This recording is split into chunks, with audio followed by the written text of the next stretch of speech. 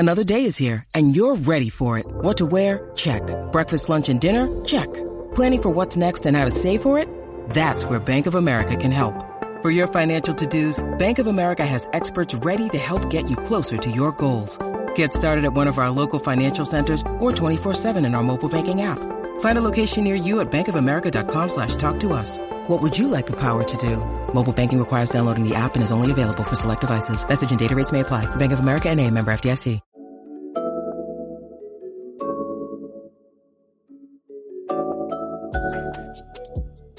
Backpack Broadcasting continues to bring you the best original sports content, but now you can get more of the content you love. For as little as $3 a month, you can get access to bonus content, including behind-the-scenes footage and interviews from the Sports Walk, Sideline Stories, or the Ain't Hard to Tell podcast. All this exclusive content comes via Patreon. There are tiered levels of patronage, and each Backpack Broadcasting patron receives exclusive perks. Your support helps Backpack Broadcasting create more of the original content that you love. Visit Backpack Broadcasting's Patreon page and become a patron today.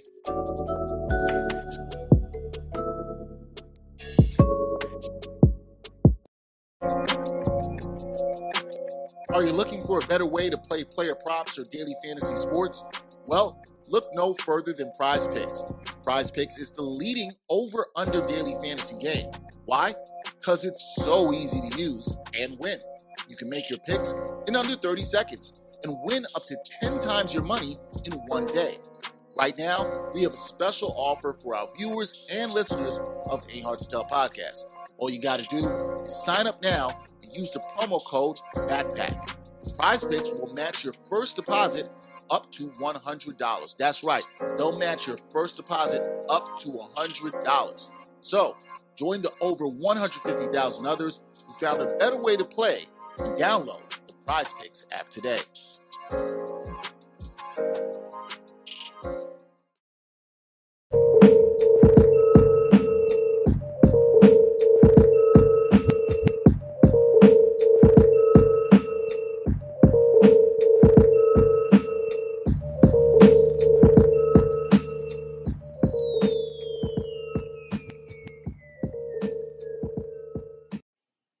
What's good, everybody?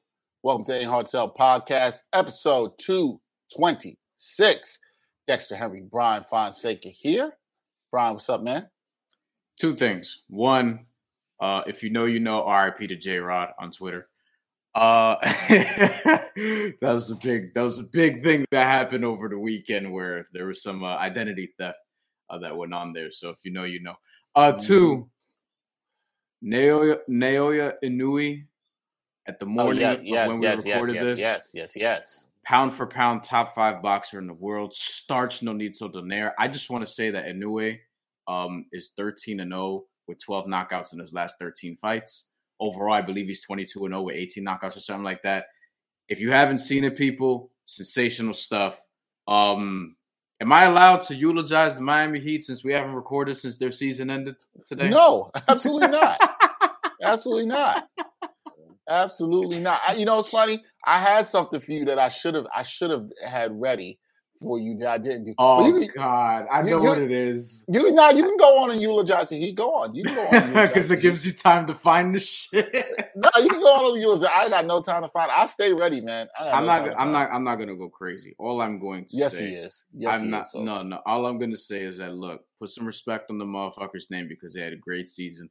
And I think that they're going to come back and have a better team next year because of the things that they're going to do in the offseason. I don't know how big they're going to be, but you have the Duncan Robinson contract. I don't think Kyle Lowry's going anywhere. Tyler Hero, I'm back and forth on as to whether or not he actually goes anywhere. But and I just want to say, if there's somebody who has proven me right over the last 3 years, it's absolutely Jimmy Butler. And he did shit that I wasn't sure he was capable of, as one of the biggest Jimmy Butler optimists will find. Remember, during the pandemic, before the NBA, I think it was before the NBA Finals, or maybe right after, we did a player A versus player B, and I wrote I read off the stats and accomplishments for Chris Mullin, and then for Jimmy Butler.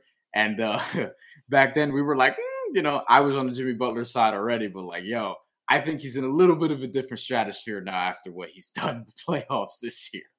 You take? Yeah, I mean, No, I think he is. I think there's this discussion that you can talk about with people, and it's fair to be like, is Jimmy Butler a Hall of Famer? And in my mind, I say yes. He probably still has a little bit more work to do. But I think if you on look Basketball at, Reference, I think the probability is above 70% or something like that. I like that because you got to look at one, it's the whole body of work, right? You can say, oh, Jimmy Butler doesn't win a championship and all you other idiots out there who are just all about the rings. No. Look at this team this man led in the bubble to the finals. Then look again at what he did this year. And there's an argument to be made, even in losing, he was the best player in that series. Yeah. There's a strong argument for that, in my opinion. Yeah. And I think it is. Trust me, if there was no Jimmy Butler, that Miami Heat team gets swept. If there was no Jimmy Butler, to even be honest with you, they don't even get there. Because they got a lot of issues offensively. But Jimmy Butler showed up. He showed up in the beginning of the series. He was injured in the middle of the series. He gutted out and played big-time games. I've said this on another show. I said this on the homie Nick Medalinos' show. Don't give me any of that about he shouldn't have took the three. Look, if you was carrying a team and they weren't doing anything else, I'd have took that 3 too.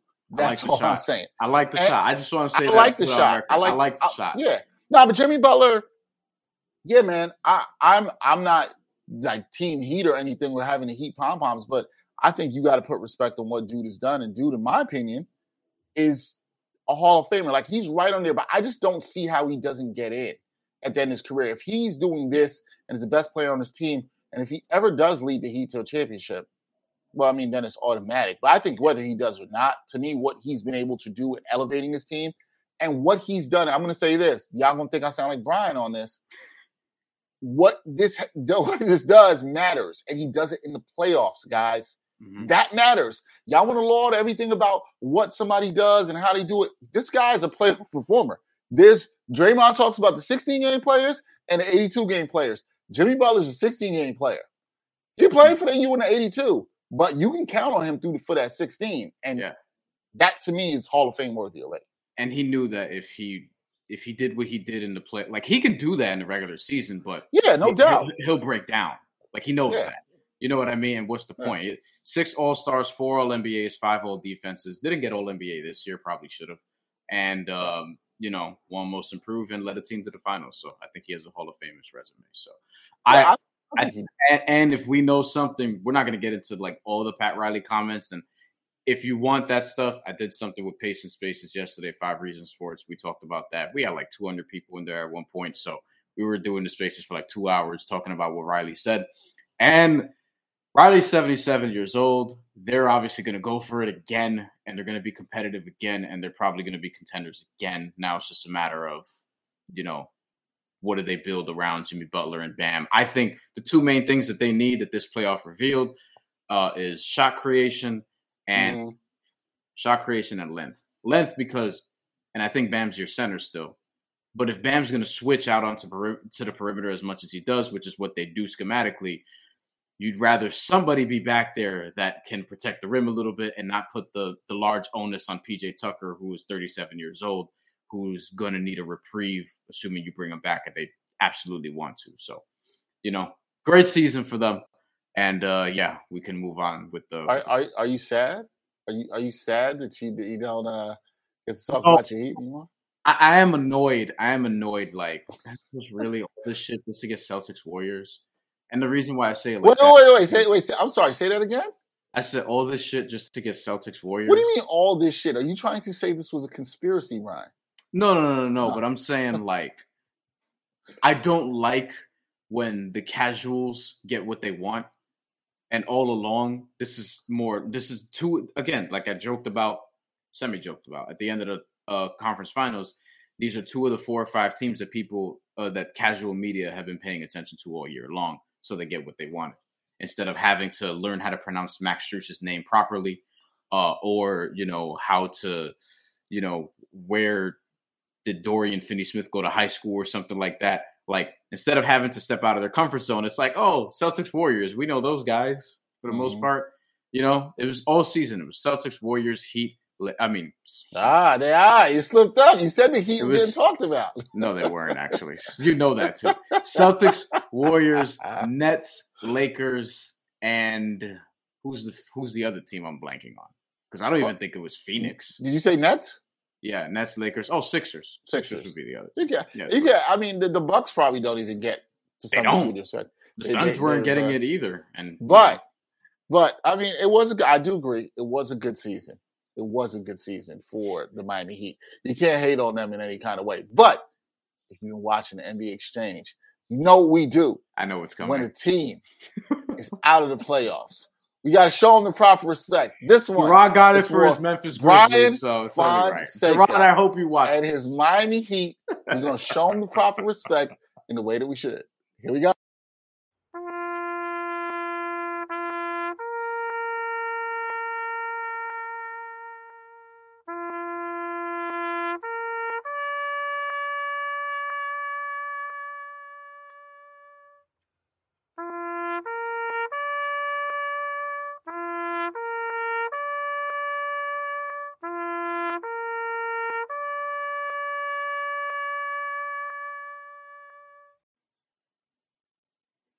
There we go.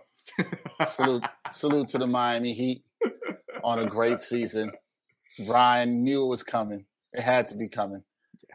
You know, gotta stay on brand. We gotta stay on. You gotta stay on brand. This wasn't the NBA Exchange, but you still get taps played on you. Like I said, hey, y'all can come at me anytime. You're like, we played taps on the Knicks a long time ago, so anybody can come at me for that. Like it is what it is. Look, and the Knicks have a summer and a draft to look forward to that I think could be very, very important. And I have to, and it's funny because I meant to text you yesterday and I have to text you. But there's something I'll mention here, but I can't fully say on the podcast. Mm-hmm. But it regards something you and I talked to before around the Knicks and a certain player. Yeah. We're going to talk about the player on the podcast, but I have to, I checked in on some information, but we'll talk about that. To keep it to basketball, we get this thing kicked off.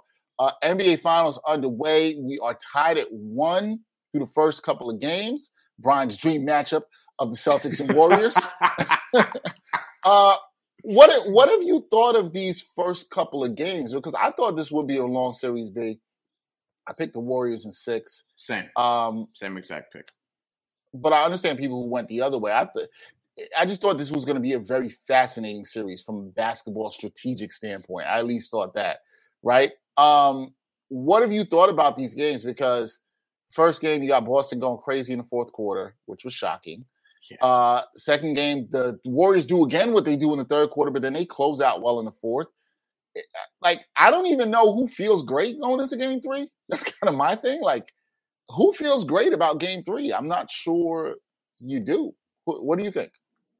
I kind of think that as I'm looking up some numbers now, just to have them in front of me, I kind of think that we're on the pathway to another just split when we go to Boston. I agree with you. I think so too. Like whoever wins game 3 will lose game 4, and then we'll go back to Golden State 2-2. And then I think from there, maybe Golden State gets their act together and actually wins the last 2 games.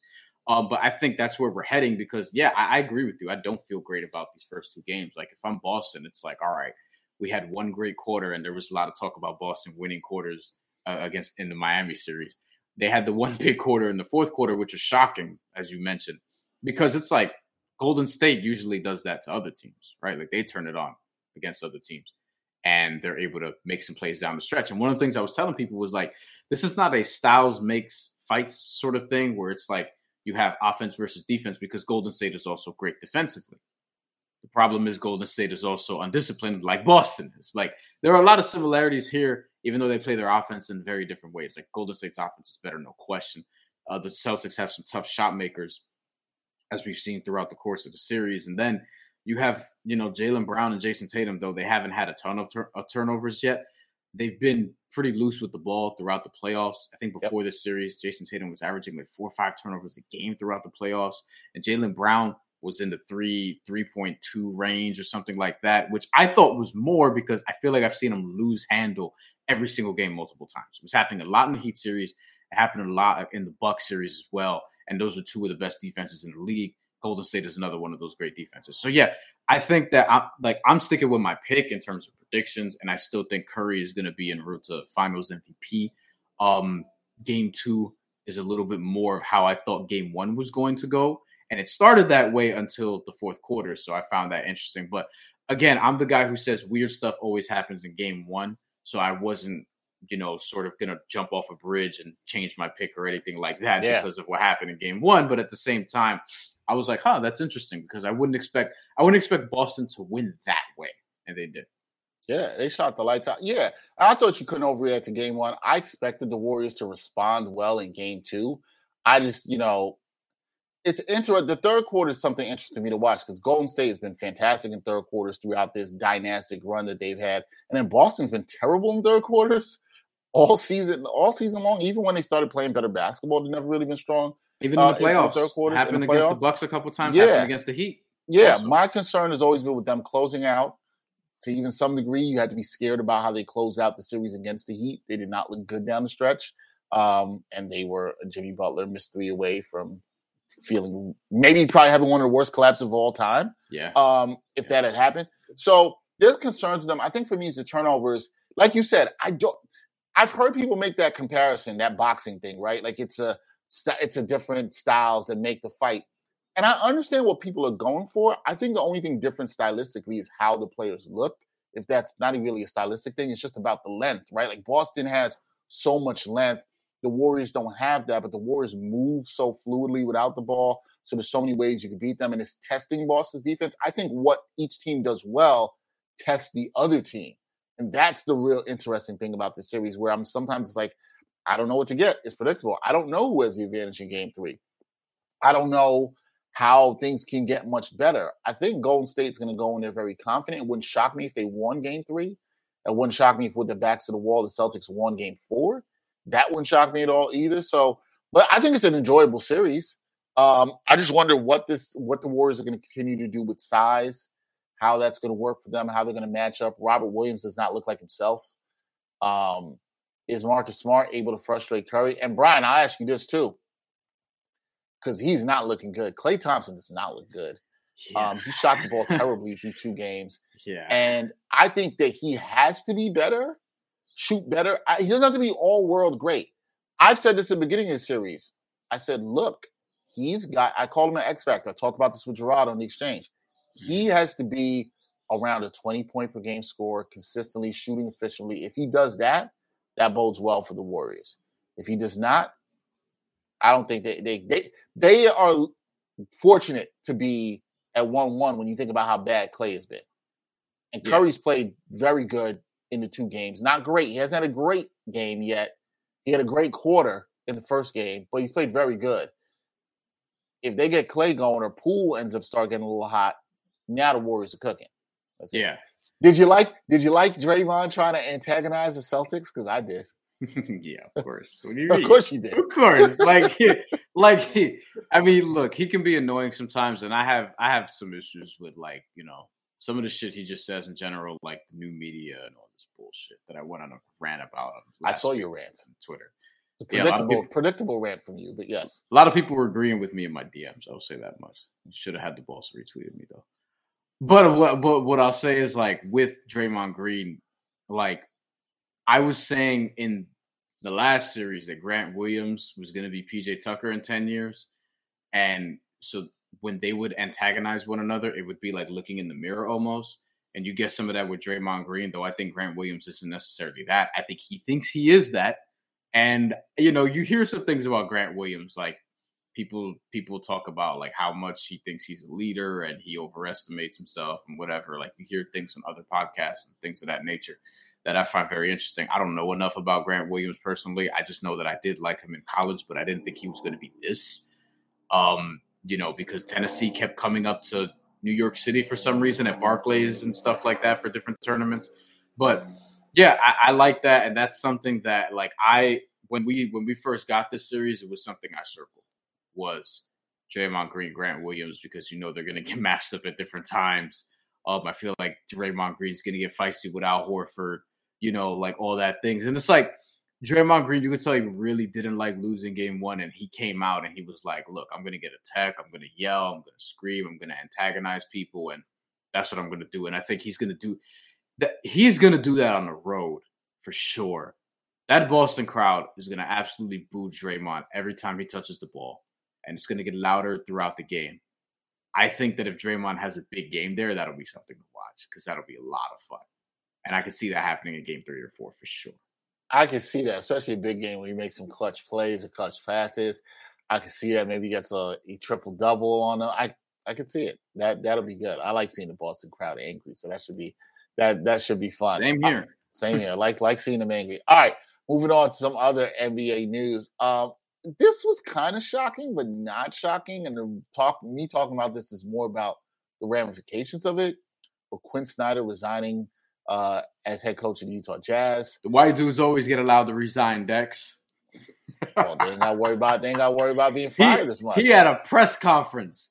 They gave him a press conference on the way. You knew stuff was brewing when Tim McMahon had reported months ago. This is back in like February, March about he hadn't any talks about him having an extension, and they've been a really good regular season team. Although if you watch this podcast or anything else, you will know that Brian and I both never believed in the Jazz. Brian doesn't believe in a certain player that plays center for the Jazz.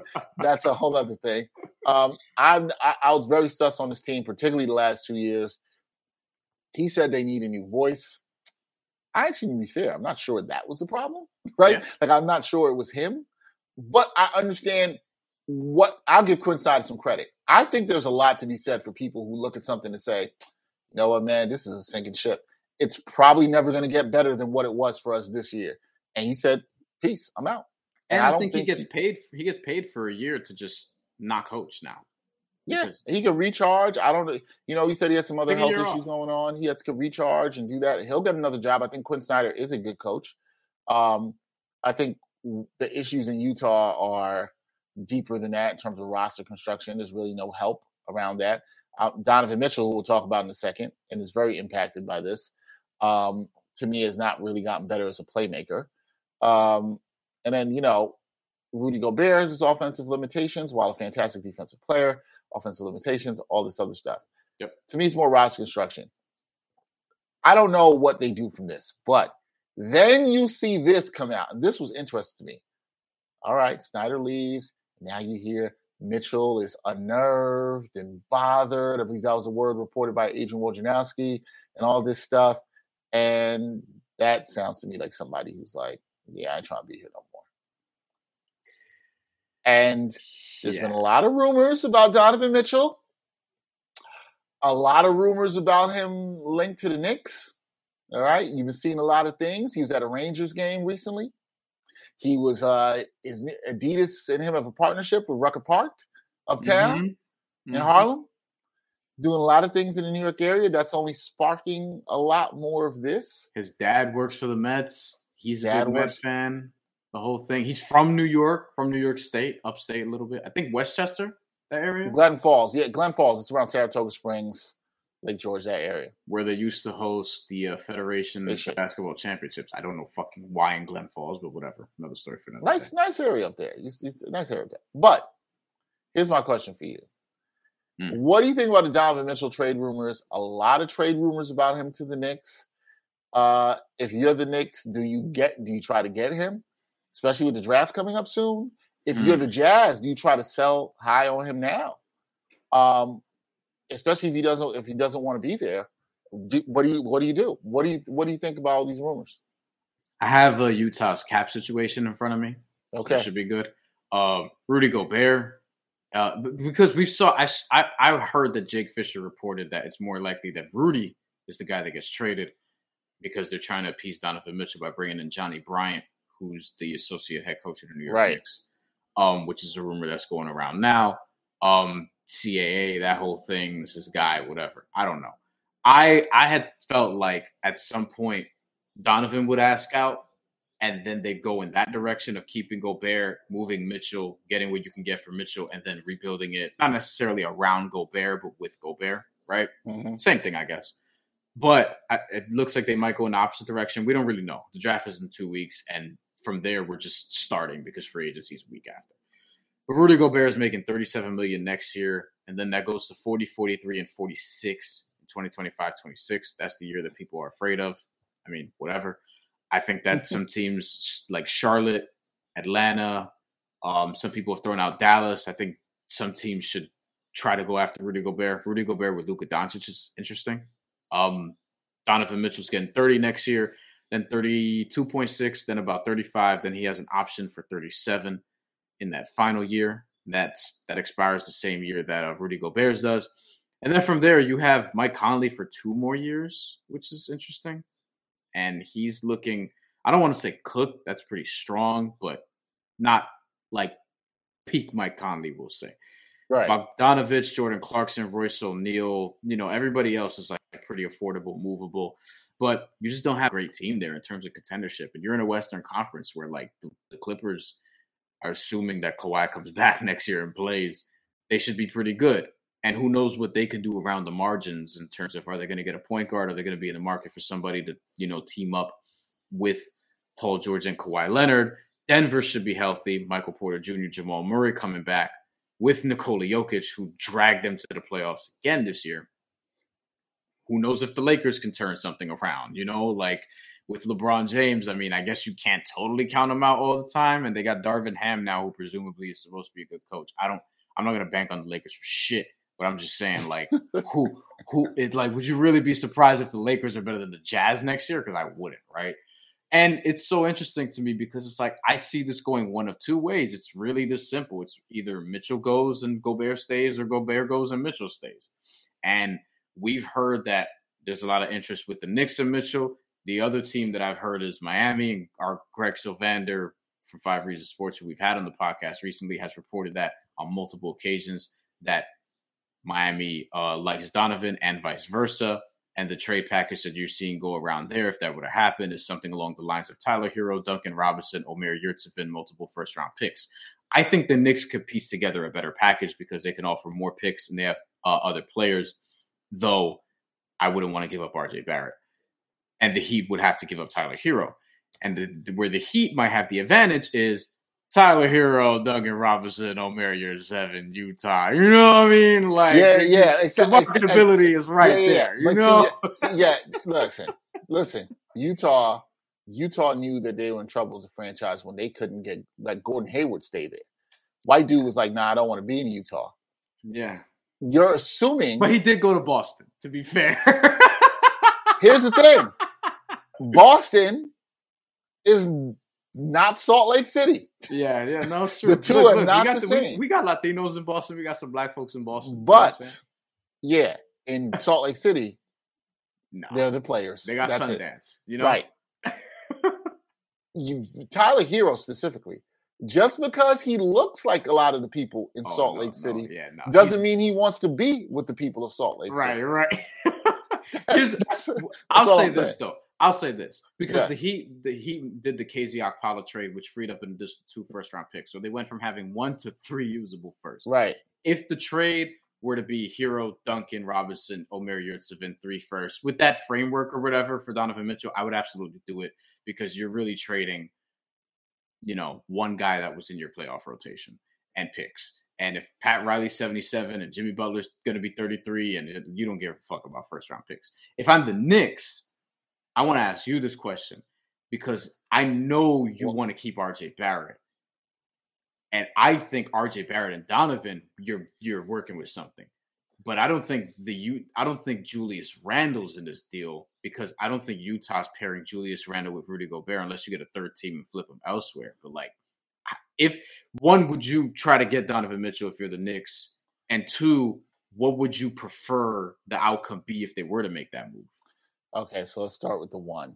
The one I'm about to say is not going to be popular for Knicks fans. No, I would not go after Donovan Mitchell if I was the Knicks. Here's why.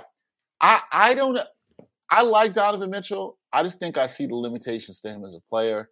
And he can still get better, but I'm not sure. He's a volume scorer right now that doesn't really make a lot of people better. Oh, Knicks fans, we've seen this movie before. This has occurred before. We've seen this where we traded for somebody who was a volume scorer, albeit he was a little taller. And I would say he's a better player. Shit. But we've done it before. I ain't messing with that dude's fan base. and then what happened? What happened? We ended up getting a player that took a lot of our future assets, right? But was probably better served as a number 2 than a number 1. That's my problem. I think he could have been.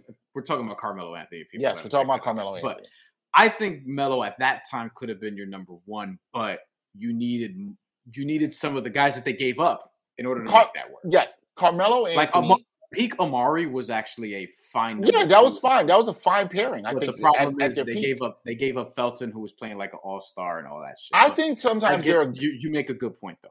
I think there are guys who are really good in this league and have been really good. They're really great players. Carmelo Anthony's one of them I think of. Paul Pierce is another guy I think of like this, who are really good, but they're not in that like upper echelon of guys. They're just a tier below. Doesn't mean they're bad players. They're just those other guys, they're not KD or LeBron. Yeah. You know what I mean? They don't make the other guys as better around them. They don't lift guys to that other level. I don't see that for Mitchell right now.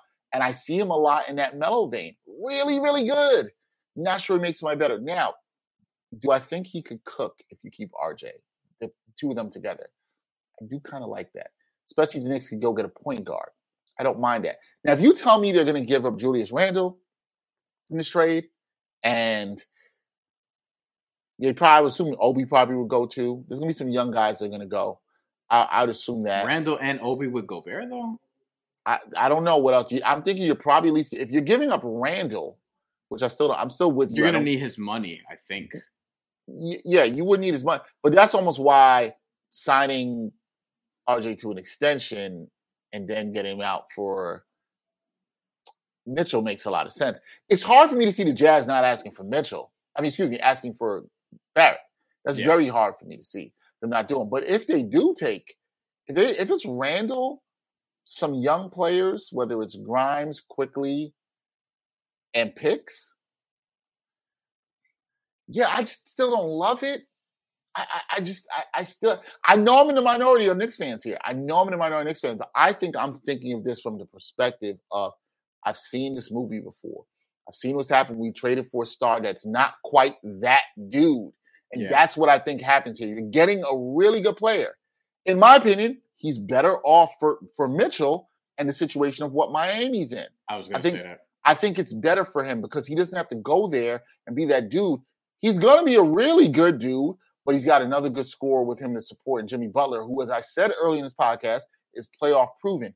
I think you put Mitchell with somebody else like that, fine. The Knicks don't have that yet. It could be RJ. Yeah. I don't know that. It could be. I'm just saying, this is my real honest thing with the Knicks, and I'll let you go, B. Yeah. My thing is like, I'm actually more into just stick the course. I have an idea what I think they should do in this draft. You and I have talked about this in the group chat. I think they should trade up. I think that's where you make the move and get the picks. Go if you think Jaden Ivey's that dude, which I think he can be. Go get that dude at point guard. Build him with RJ around your other young talent. Now, a lot of that has to do on the coach. If he's going to play the young talent. Shout out to my man Greg, who might be watching. He knows I know how he feels about that. If he's going to do that. I'm more about that. I think there's this idea of the Knicks have to go get a star. And I'm like, why? Like, why don't you find that star in the draft? Identify that guy you think is really good with RJ, with Obi, with the guys you have, and build and play and keep that exciting young core there and build that way. You don't have to go trade for this star. I talked about this yesterday on SNY New York Post with Mark Berman. And, he's like, he thinks the Knicks want to go for the star. And that's been part of their DNA and culture, and the fans want that. But I'm like, you can find that star. That could be Jaden Ivey. Go for it. Take a swing in that way and build around the young core that you have without having to give up too much of that core. I just think that's the better move. You build your identity, you build your culture that way. So I'm out on Donovan Mitchell. I wouldn't do it if I'm the Knicks. I don't think it's best for them. But I know other Knicks fans are not going to agree. So it is what it is. To your point, because you make a great one where you say, like, basically, Donovan Mitchell going to the Knicks, it's like, all right, now what with your build? It's like, all right, you're building around Donovan Mitchell and either RJ Barrett or Julius Randle. What does that really do in an Eastern Conference where, the Celtics, the Heat, the Bucks, presumably the Sixers, we think aren't going anywhere. The Raptors will see. The Bulls, I don't have much faith in them. The Hawks, maybe they'll bounce back. The Cavaliers may get a little bit better, and the Nets are a wild card TBD. And it's like, are the Knicks going to leapfrog enough of those teams by getting Donovan Mitchell? The answer is probably not. So right. I think, and the reason why he makes sense to Miami is because he's a missing piece in Miami. they need his shot creation. They need his alpha offense. So then it becomes. See, that's the point. That's the point right there, Brian, for me. Yeah. It's that you hit the nail on the head. When you go and trade for the star, but they're to start the process, and they're not the piece, they're not the missing piece, is the case with Miami. It's two different things in terms of team building. Mm-hmm. The Knicks have done this before. Get the pieces you need, build the culture, and then you maybe want to go and get a star. Maybe you look at your team and say, oh, we could tweak here. Then we maybe go and grab this guy and add him into what we already have. The Knicks, my thing is you built a culture of playing hard the previous year. You had a disappointing year this year with some signings that didn't work. But you saw some things from the young dudes at the end of the season. Yes. Continue that. You don't have to abandon that. There's some good things there. Continue it, build that culture. But I think what the Knicks need to, if they're going to make a swing, go swing for a Jaden Ivey. Identify a young guy that you think could come in and be a spark or part of this core or be that guy and do it. Go get that guy. Be young, fun, and exciting. And when those other teams that we mentioned, some of those contenders sort of fade out, age out, doesn't work out for them, whatever, in a couple of years, then you have your ascension. Because I love the idea of Jaden Ivey and RJ Barrett together at Madison Square Garden.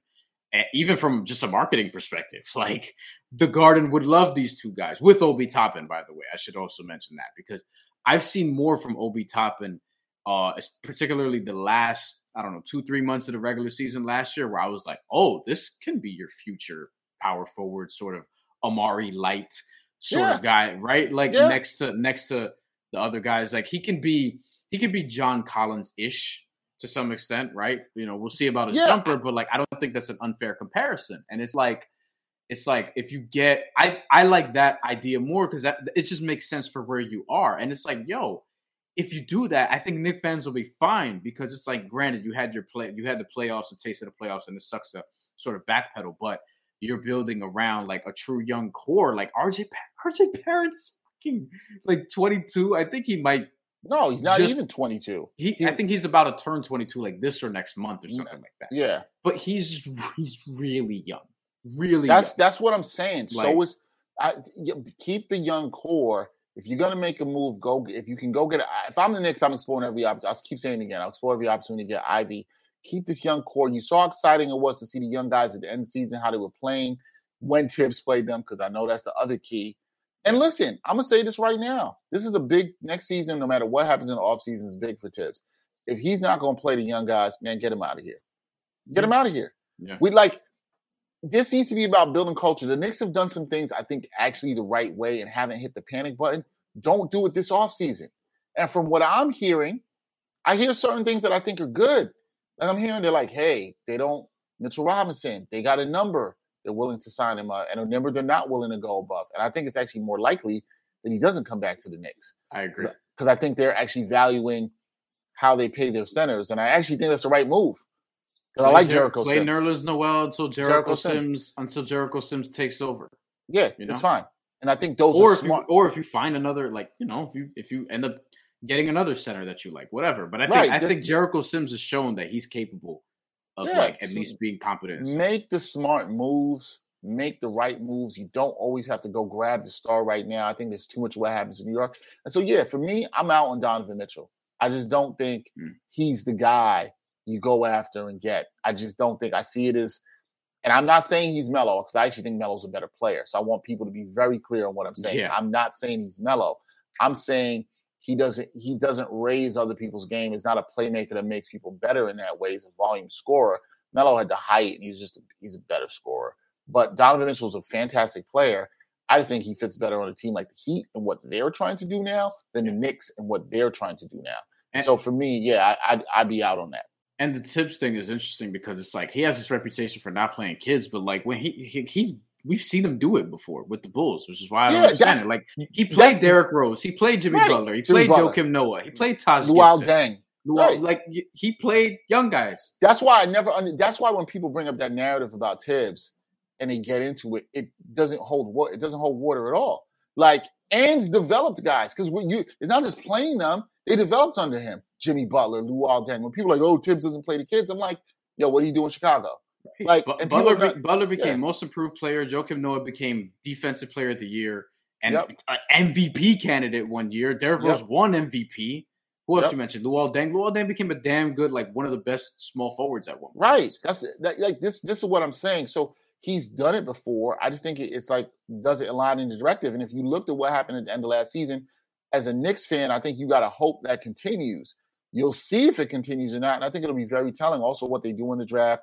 Look, if the Knicks can't move up in the draft and they're aggressive, and if they try, I think that matters. If they not, I still think there's some good players. You can find talent around 11. I've been saying this, Brian. You and I have been having these conversations offline. Yeah. You can find, I like Dyson Daniels. Mm-hmm. I like the Serbian guy, Jovic, that's out there. You and I both like his game. I think people are sleeping on him. And, Knicks fans are going to get all nervous if they take a European player because y'all still on that bullshit. But, we don't got to do that no more. There's talent all over the world, and there are good players. You can find good players out there. You can find all-stars out there. There's this notion that, you can't find anybody at 11. What are you talking about? Donovan Mitchell we just talked about it. He was 13. And Bam was 14 right after. What are you talking like? This stuff that people say that this notion that people buy into kills me. I'm going to save this for more when we talk draft talk next week. But this notion always annoys me. Be a good organization. Go out and find the talent. Identify the players. Move up if necessary. Miami does it. Good organizations do it. The Raptors have done it. The Spurs have done it. Good organizations do this. The Nets were doing it before they got into superstar culture, but they were doing it. Right. But identify the talent, find it, target. If you need to move up, you do. If you're not, somebody you like there, you're not. If the Knicks stay at 11, they grab somebody like Dyson Daniels, I'll be happy. I'll be very happy. I'm fine with that. If they take the Jovic kid, I'll be happy with that too. Oh, you'll be ecstatic if they get go get me the best player that's there at 11 that fits in. You don't have to hit a home run. The Knicks are not ready to me for somebody like Donovan Mitchell. And again, I know a lot of Knicks fans are going to hear this. We'll probably clip this. They'll see this. They'll be salty. Y'all be all right, though. Y'all be fine. Y'all be fine. All right. Donovan Mitchell might not want to stay in Utah. And we talked about Tyler Hero. But, golfers right now, golfers out here are leaving the PGA Tour, Brian. Out. Have you seen any of this? With the Saudi-backed LIV golf tour? Have you seen any of this? And who's leaving? Phil Mickelson? I was going to say, I've heard about Phil Mickelson's involvement. I've only heard a couple things, but I don't really follow golf like that. So fill me in, please. I'm going to be honest. I don't really follow golf like that. I just root for Tiger. But Phil Mickelson, it was all the controversy about him, which I remember this was back when I first started the new gig I'm doing. There was a quote that came out from a biography that's coming out about him, about using the new league to generate money from the PGA Tour, but because the Saudi money that was trying to do this, and the whole thing about the controversy, folks, if you don't know, around the Saudi money behind this tour is the human rights issues and violations that they've had. And so I could actually speak to this from a wrestling standpoint because go. WWE's had a lot of controversy taking some of that Saudi money, having events over there, which they've been doing for a couple of years now. And they pay a lot of money. I remember originally women weren't allowed to go. And then at some point they said the women can wrestle, but they have to be fully clothed, basically wearing bodysuits, whatever the case may be. And wrestlers like Goldberg came out of retirement to go to Saudi Arabia because of the money. Undertaker, Shawn Michaels, Triple H. I think one of them actually seriously injured themselves because they were, older and wrestling and things of that nature. People have joked, what if they paid money for Stone Cold? Will he go? Whatever the case may be. But this has been going on. They had an event called Crown Jewel, and I think they've had a couple others where, they've taken a lot of that Saudi money, and they're big shows too. You can see in the entranceway, whatever the case may be. So WWE's definitely had their sort of run-ins with this, but at the end of the day, they took the money because it's a lot of money. Apparently. Well, no. Well, but that's the thing here with the golf, right? Yep. It's so much money. There was so much heat on this. Mickelson took so much heat for all that he said. I want to read the quote that came out from Mickelson that made it. He said, "They're scary motherfuckers to get involved with.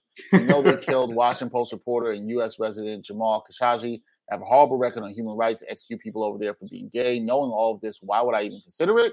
Because this is a once-in-a-lifetime opportunity to reshape how the PGA Tour operates. They've been able to get by with manipulative, coercive, strong-arm tactics because we, the players, had no recourse. As a nice guy, PGA Tour Commissioner Jay Monahan comes across as, unless you have leverage, he won't do what's right. The Saudi money is finally giving us that leverage. I'm not sure I even want the Saudi league to succeed, but just the idea of allowing us to get things done with the PGA Tour." So he said the quiet part out loud. As Dan he Le said the Batard quiet says. part out loud, and he's like, we can get this money, and then we have the power. Because he's right. Listen, and I know this comes across a lot of people. It's a whole bunch of like already rich white guys asking for more money. Like nobody's boo-hooing for them. But this is about the money, like Brian said with the WWE. Mm-hmm. They're going to do this for the money. They're going to come and get the money. In this capitalistic society we live in, these guys are like, oh, more money, more power for us. And now I think this is the thing, and I haven't talked to more people about this, and I want to talk to more people about this, including my coworker, Mark Cannizzaro, who's very plugged into the golf. I really want to know, like, is the PGA shook right now? Because you got to be shook if you're the PGA, right? Several people have already left. What is it, Dustin Johnson left? I saw Ricky Fowler is about to leave, and ESPN, not ESPN, the LIV Golf Investments, which is a Saudi-backed company that's going to be doing this, they're going to have an 8-event tour this year. And they're going to be having a total purse for all of those 8 events of $255 million. Right. This is stupid money. Like, stupid money. Question. So the players, are they leaving the PGA Tour, like, as a whole, or just these events? Just opting out of these events? That's the other thing that I was going to get, because Dustin Johnson just quit they're quitting the PGA Tour. You cannot compete in this and the PGA Tour. So basically what a lot of these dudes are saying is we're choosing the money, right? This is exactly what's happening. Now the PGA Tour is fired back, and I'm trying to find the exact quotes on this, on what they've been saying. But they said something to the effect of, look, if we do this, then we're going to ban you from the PGA. If you do this and leave, talking to the golfers that are leaving, we will ban you from the PGA Tour for life. Obviously, this also affects guys trying to compete in the Ryder Cup later this year. Yeah. So you're not eligible for that unless you play in the PGA Tour. So there's all these things. But think about it. Somebody like Dustin Johnson, who absolutely will be on the Ryder Cup team, is like, okay, I'm going to get this Ryder Cup money. I'm going to get this LIV money, right? And because the money is so crazy and the purses are so much bigger than what you can do. And Dustin Johnson came out and said, now, again, everybody has to make conscious and moral decisions. And we know the Saudi money is not clean money because of the human rights violations. But also, there's also something to be said that money from anywhere in the world probably isn't necessarily good. I was going to say that. Like, we can't just shame the Saudis and act like American money is just pure and clean and is it like, exploiting people. Like, come on. Go to a golf tournament and ask the people that's working around there serving you food and doing stuff how much they're getting paid and how much the people are making off of it. Somebody's exploiting somebody. But I'm just saying, Dustin Johnson said, I need to do what's best for my family. I'm just interested how the PGA was like, this is interesting. This happening, the failed Super League in soccer last year that's happening, the stuff, Brian, that you're mentioning about the WWE, and how, like, where money is coming from to fund other things in sports is interesting. Yeah. Also, a possible Super League-ish thing that may come about in college sports, particularly college football. Now with the NIL shit that's going on, like that's sort of been rumored about, like, happening down the line. Yo, and we're gonna have to do this with Murph another day because I want to talk about this. You hit on this with NIL. The NIL, it's funny. I look at this, the NIL. You can take the NIL, you take NIL in terms of the NCAA. You can see what you just mentioned, which is a great point. You can take golf in the PGA Tour. This was bubbling PGA Tour a couple of months ago. You saw this. Phil Mickelson says this. You didn't think other people were going to come and take the Saudi money? You think other people were going to say, hey, there's a $255 million purse. The field will be smaller, which increases my chances of winning this money. Even if I come in 5th, I'm still getting paid crazy. Right? I could have a bad year on the tour. I could be injured like Tiger, and shit's not going to be good for me. They're like, man, we're going to take this money. PGA, that was your cue to say, you know how we control this? We got to step up the money. They didn't do that. It is what it is. And now big names are going to be gone. There's some young big names too. And here's the other thing too.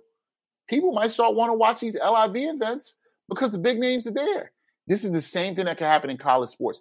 NCAA, y'all had a chance to do right by all this with the NIL stuff. You could have paid the players. You decided to not play the players. Now there's an argument that NIL stuff, people are like, oh, the NIL stuff is getting out of control. Yeah, it probably will, because it's probably going to be some shit. There was always shady boosters. You don't think there's going to be shady business people? There's always shady business people. That's going to affect some of the kids. Some of the kids are going to get involved with some bad people. That was going to happen. But this could have been controlled. You could have still kept the talent.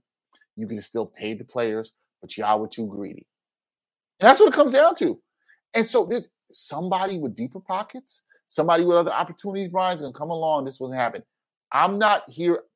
It's hard for me to put on this judgmental hat and say, oh, well, those players shouldn't take the Saudi money, human rights violations. Yeah, there's things that's going on in Saudi Arabia and things they're doing, murdering people because they're gay and all this stuff. Horrible. Definitely horrible. But again, I think there's a fair argument to be made that there probably isn't a country that exists in some sort of capitalistic society. It also hasn't been doing horrible things that aren't right by necessarily people in some way. It might not be to that degree, but to some degree. And people make choices about where they take their money and who they work for all the time. Don't act like all of y'all believe in who you work for, because I know y'all don't. Like, not everybody out here is rocking with who they work for. Trust me, people, you need to look at some of the people you've worked for. You probably work for people whose values do not align with yours. We all probably have done this and made choices about it. Yeah. So that's all I'm saying. Especially because, companies are owned by rich people, and who are the people who are often rich? Usually, if you're rich, you're probably compromised in some way. That's how it is with you guys to that point, especially when you go higher up the pyramid, because billionaires, et cetera, like, come on. So, and, the Saudi stuff is shitty, but like, people are just making those conscious choices. Same thing WWE did. It's like, we could stand on a moral high ground about this, but also, like, given our history, speaking as, if I'm the WWE, given our history, it's like, what moral high ground is there to stand on? We've already done mad fucked up shit anyway. And this is a fuck ton of money to a company who has been releasing a lot of wrestlers, as we've talked about on this podcast over the last couple of years, who some people think may be getting ready to sell at some point. That stuff matters too, the context of it. Stephanie McMahon has stepped down apparently from her role and is doing stuff with families. Shane McMahon is not even with the company anymore.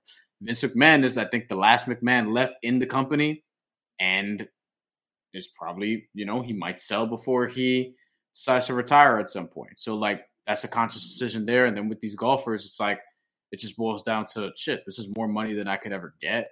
Yeah, and I have a chance at it, and I'm good enough to get a chance at it. And as you said, the playing field's smaller or whatever. So much smaller. It sucks, but it's like, at the same time, it's like, and obviously it doesn't need to be said. Like, we don't approve of how they get down over there. But I don't blame people for choosing the money, because at the end of the day, like, this is as you said, every capitalistic society, this is what it is. So this is what it is. And they're just doing decisions that already people are making. I just want to give people the money so they can understand what we're talking about here. Right? So the organizers, LIV, they want to spend $200 million, about in euros, 188 million on 8 events this year. The winner of a single event would earn $4 million. Okay? And to compare this, so you understand the scope of just what would happen. This is just for whatever tournament they're starting. In comparison, the winner of this year's PGA Championship, Justin Thomas, you know what his check was? $2.7 million. That $1.3 million matters to them, right? The overall winner of the new series will be looking at an income of $18 million, so as long as they competed in at least 4 of the 8 events. Even the last place finisher of the 48 competitors, because the first tournament for this is Thursday in London. This Thursday in London is the first tournament that they're doing. The last place person makes $120,000, right? Which is interesting, because now think about what happens if you finish in the middle of the pack. You're somewhere between 24th and 28th. You're still making pretty good money. Yeah. Right? $120,000 is higher than most American salaries. Yeah. Consider this too, people. Players on the PGA Tour have to make the cut in order to get part of their prize money, right? At the LIV Golf Invitational Series, there is no cut. So everybody goes home with something in their pocket. Okay? The only compromise is instead of 4 rounds, they play 3 rounds. So they play 54 holes. Oh, and you get to play less. And you get to play less. And you play less. Now, this will not make you happy, just so you know. Your boy Trump is involved in this. Of course, a couple of his courses will be used. I'm sure he's probably involved in the funding of this. But yes, but Brian, if anybody's gonna do business with them motherfuckers, you know what I'm saying? Like, yeah, you play less rounds. Okay, you playing less rounds. Everybody gets paid. You basically are paid just to show up and play the rounds, right? Everybody gets paid, and you telling me that ain't that the American dream? Work less, get paid more. And this is what they're out here doing. Again, no matter how you feel, you can't kill these guys, but you can also understand why they're making this business decision. See Mike Phillips checking in, watching us live. Mike, what's up, man? How you doing? All I'm saying is it's a hard thing to say no to, dog. I get that. I get that. I get it. It's a hard thing to say no to. I'm glad I'm not in that position to where I have to choose. Trust me. I'm very intrigued to see how many more players join. And I'm also very intrigued to see how the PGA responds to this. Like, that's the interesting thing to me. Okay. You know how much money they would get if they were to get Tiger Woods? Like, Tiger Woods, I think, has already come out and said that he's not going. Well, he don't need to, because he's Tiger Woods. He walk outside and $10 million falls on his shoulders. But like, if they were to need it, they're trying. You know how much money they would probably. But he's offer? He's the one person to be like, I don't need that. Like, he literally doesn't need it, right? Yeah. Like he literally doesn't need it. I mean, crazy. You still got some big name golfers. You still got some big name golfers there. Like, there's still, and Ricky Fowler is saying it's close. That's like starting a basketball league in Saudi Arabia and like getting Devin Booker and fucking Donovan Mitchell and some of these guys we're talking about to go over there. Listen. That Saudi money is going to be funneling through other places of sports. Mike, we appreciate you, man. Let's go Rangers. We were going to say that. Brian, I was going to ask you a little about let's fucking go Rangers. What you mean? Die-hard Ranger fan over here during the playoffs. During the playoffs. No, I enjoy hockey. I just don't. I don't. It's one of the only sports that I've never covered in any capacity. So I'm just not able to watch it like that. I've been locked into the playoff runs. People, if you've been following me on Twitter, FanDuel and I, we collaborated on a New York-centric parlay that was one Yankee run away from hitting. It was a Francisco Lindor hit. It was a Pete Alonso hit.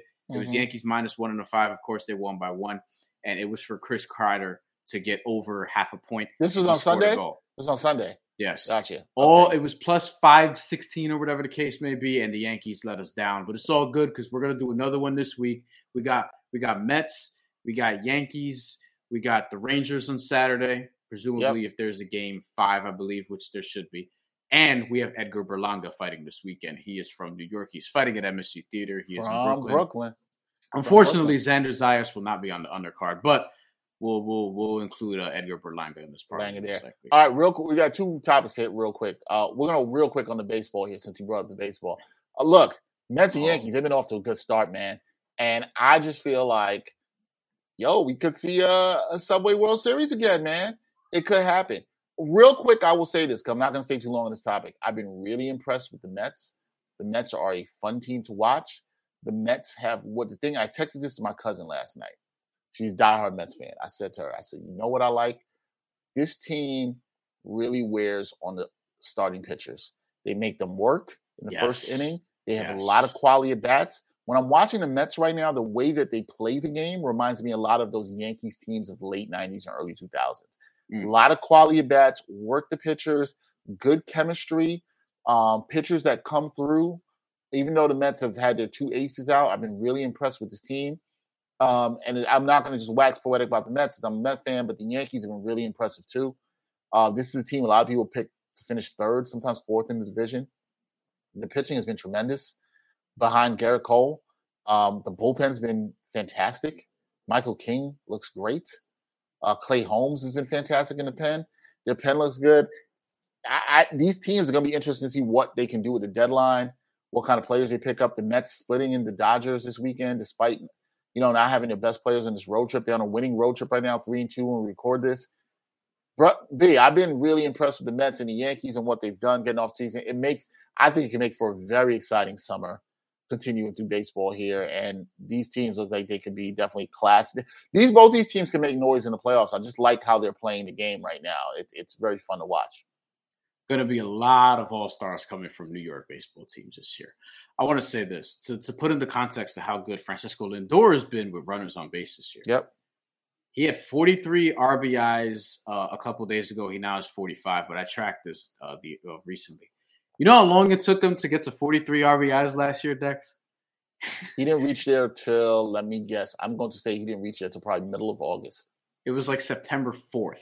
Wow. September 3rd, something like that. Wow. And he's at 45 now, which he did not reach until September of last year. Well, you and I both felt like he would have a good year this year. We both felt good about that. I thought last year was just a weird anomaly. I don't think we've talked enough about how the pandemic may have messed with some baseball players, because like basketball, you could conceivably go shoot somewhere if you can find a rim, because they took rims down at parks and gyms and things of that nature. But like for baseball, it's kind of like, what do you do? Especially if you're a pitcher, you know? Mm-hmm. So maybe there were some other guys that had weird seasons last year. And I feel like Francisco Lindor is back on track.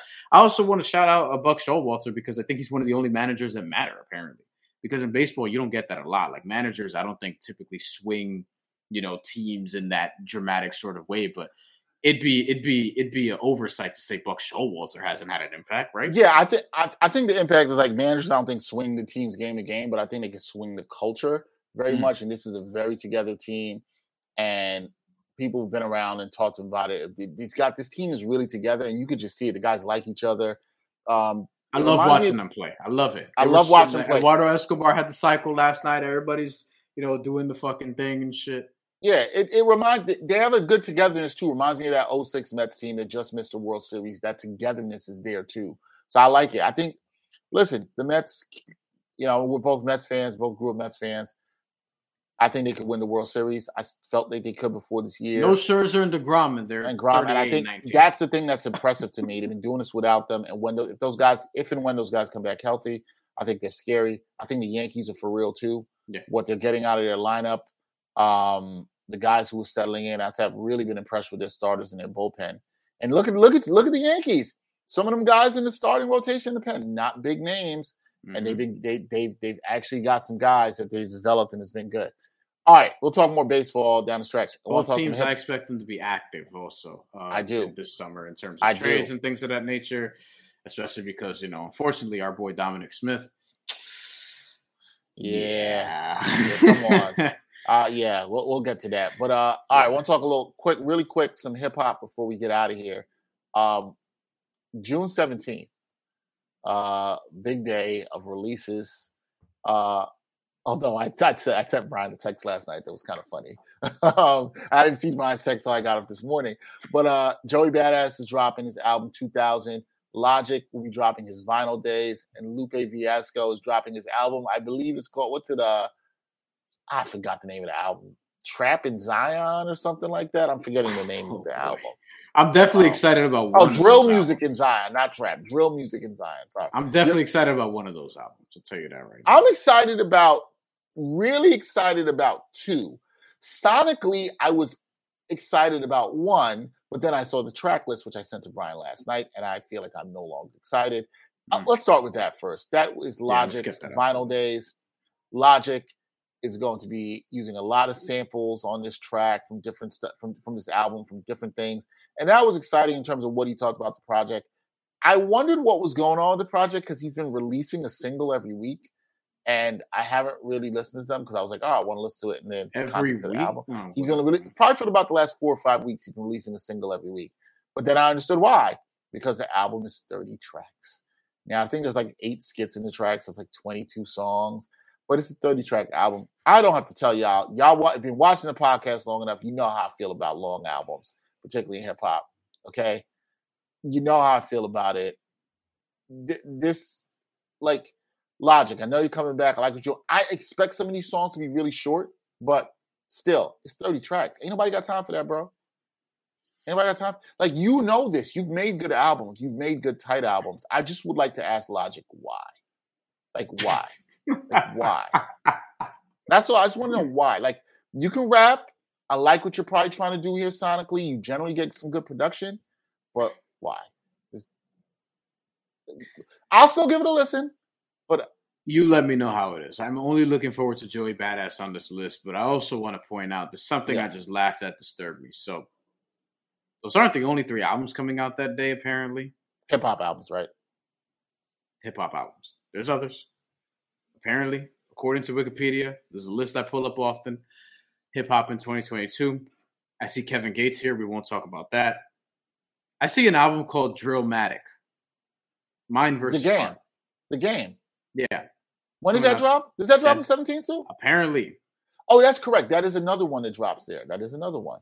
So The Game, who said 2019 was going to be his last album. An album that I really liked, by the way. But you like that album more than I did. Album, rappers don't retire, TM.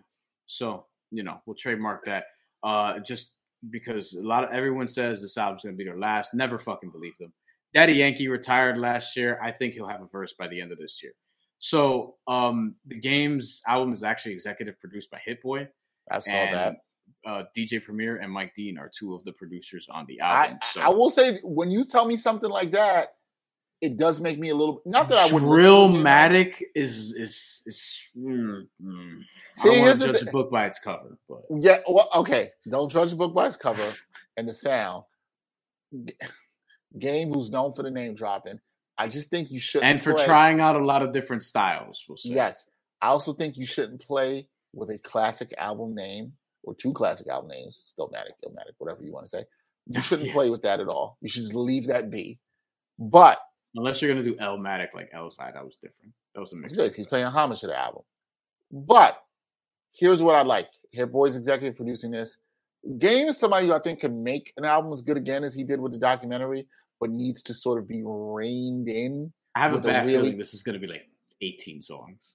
I mean, that's better than 30. I can live with 18. I like the Kendrick album, but I just know. But even that, I still would have rather it been shorter. But that's a whole other story. When I see an album and I see 18 songs, I'm like, I know there's going to be like at least 2 or 3 of these that I just didn't need. I just feel probably usually more. Usually it's closer to half. So I listen. There's a lot to listen to that day, and I'll be flying back from Seattle. Joey Badass first. Absolutely. That'll be the first listen. Yes, because Joey Badass. I just want to do it like 60 seconds of Joey Badass. No, more than 60 seconds of Joey Badass. Yeah, because this was, I think, our album of the year for 2017 was All American Badass. I think both of us. I know it was for me. I'm not sure. No, mine was 444. Oh yeah, it was 444. Yeah, that was number 2 for me. All American Badass was number 1 for me. And he has not dropped a proper album since. He dropped the EP, which we really liked. There's a couple songs from there that I still play. It was a 3-pack. There's 2 songs that I still really play a lot. That's a great slugging percentage. But I think we've heard from Static Select on this podcast, and we should get him back. But we heard from him early on in the pandemic saying that Joey Badass is sort of his biggest obstacle has been Joey Badass because he allows perfect to be sort of the enemy of good, and he wants to put out a bona fide classic. He's motivated to do so and keeps rearranging things and et cetera, et cetera. So it's good to see that he's finally going to release this after 5 years of not having an album. Kendrick Lamar, same thing. When this was his first release since Damn, so I'm expecting Joey to have a high level, something that we talk about at the end when we do our albums of the year in our top 10s. I expect that wholeheartedly for sure. I expect it. It's funny. The name of the album, 2000, I was like a follow-up to 1999. Very interesting. I've liked the 2 singles he's released this year that we still don't know if those are going to be on the album, but I have liked it. I like some other things he's been playing off of it that sonically sounds good. I expect good things from Joey. I expect some old school Joey too on the album. Yeah, and I think because he's been so focused, like Static said about that, Static will be on the album's production on the album. We know. Good. I agree. Clearly, the one that I'm most excited for. It's going to be the first listen. It is the midnight listen. Number 2, probably for me, will be Lupe, and the reason for that might be Game for me, honestly. Next, it's going to be Lupe for me, and the reason for that is here's the reason for that. Could have been the Game because of what you said, and I think you're right about this. Very likely the Game will be an 18-track album. Lupe, at least I know, is going to be a 10-track album. I actually like the first single that he's released, and I think it would be nice to see Lupe, hopefully good. I'm hoping it's good. It's something that seems tight and structured. He's working with Soundtrack, guy who he's had a lot of good production with. He did Kick Push, some other tracks with him. hopefully he's focused. I think just, excuse me, working with one producer, I think could be good for him. 10 tracks. I like that album, that it's going to be pretty tight. That should be good. I probably will then go to Game, and then Logic and his 30-track platter I'm going to save for last. But I'm excited. I think I'm really excited for the Joey Badass, probably the most because of what he's had to say in 5 years. And also Lupe hasn't said something in a while.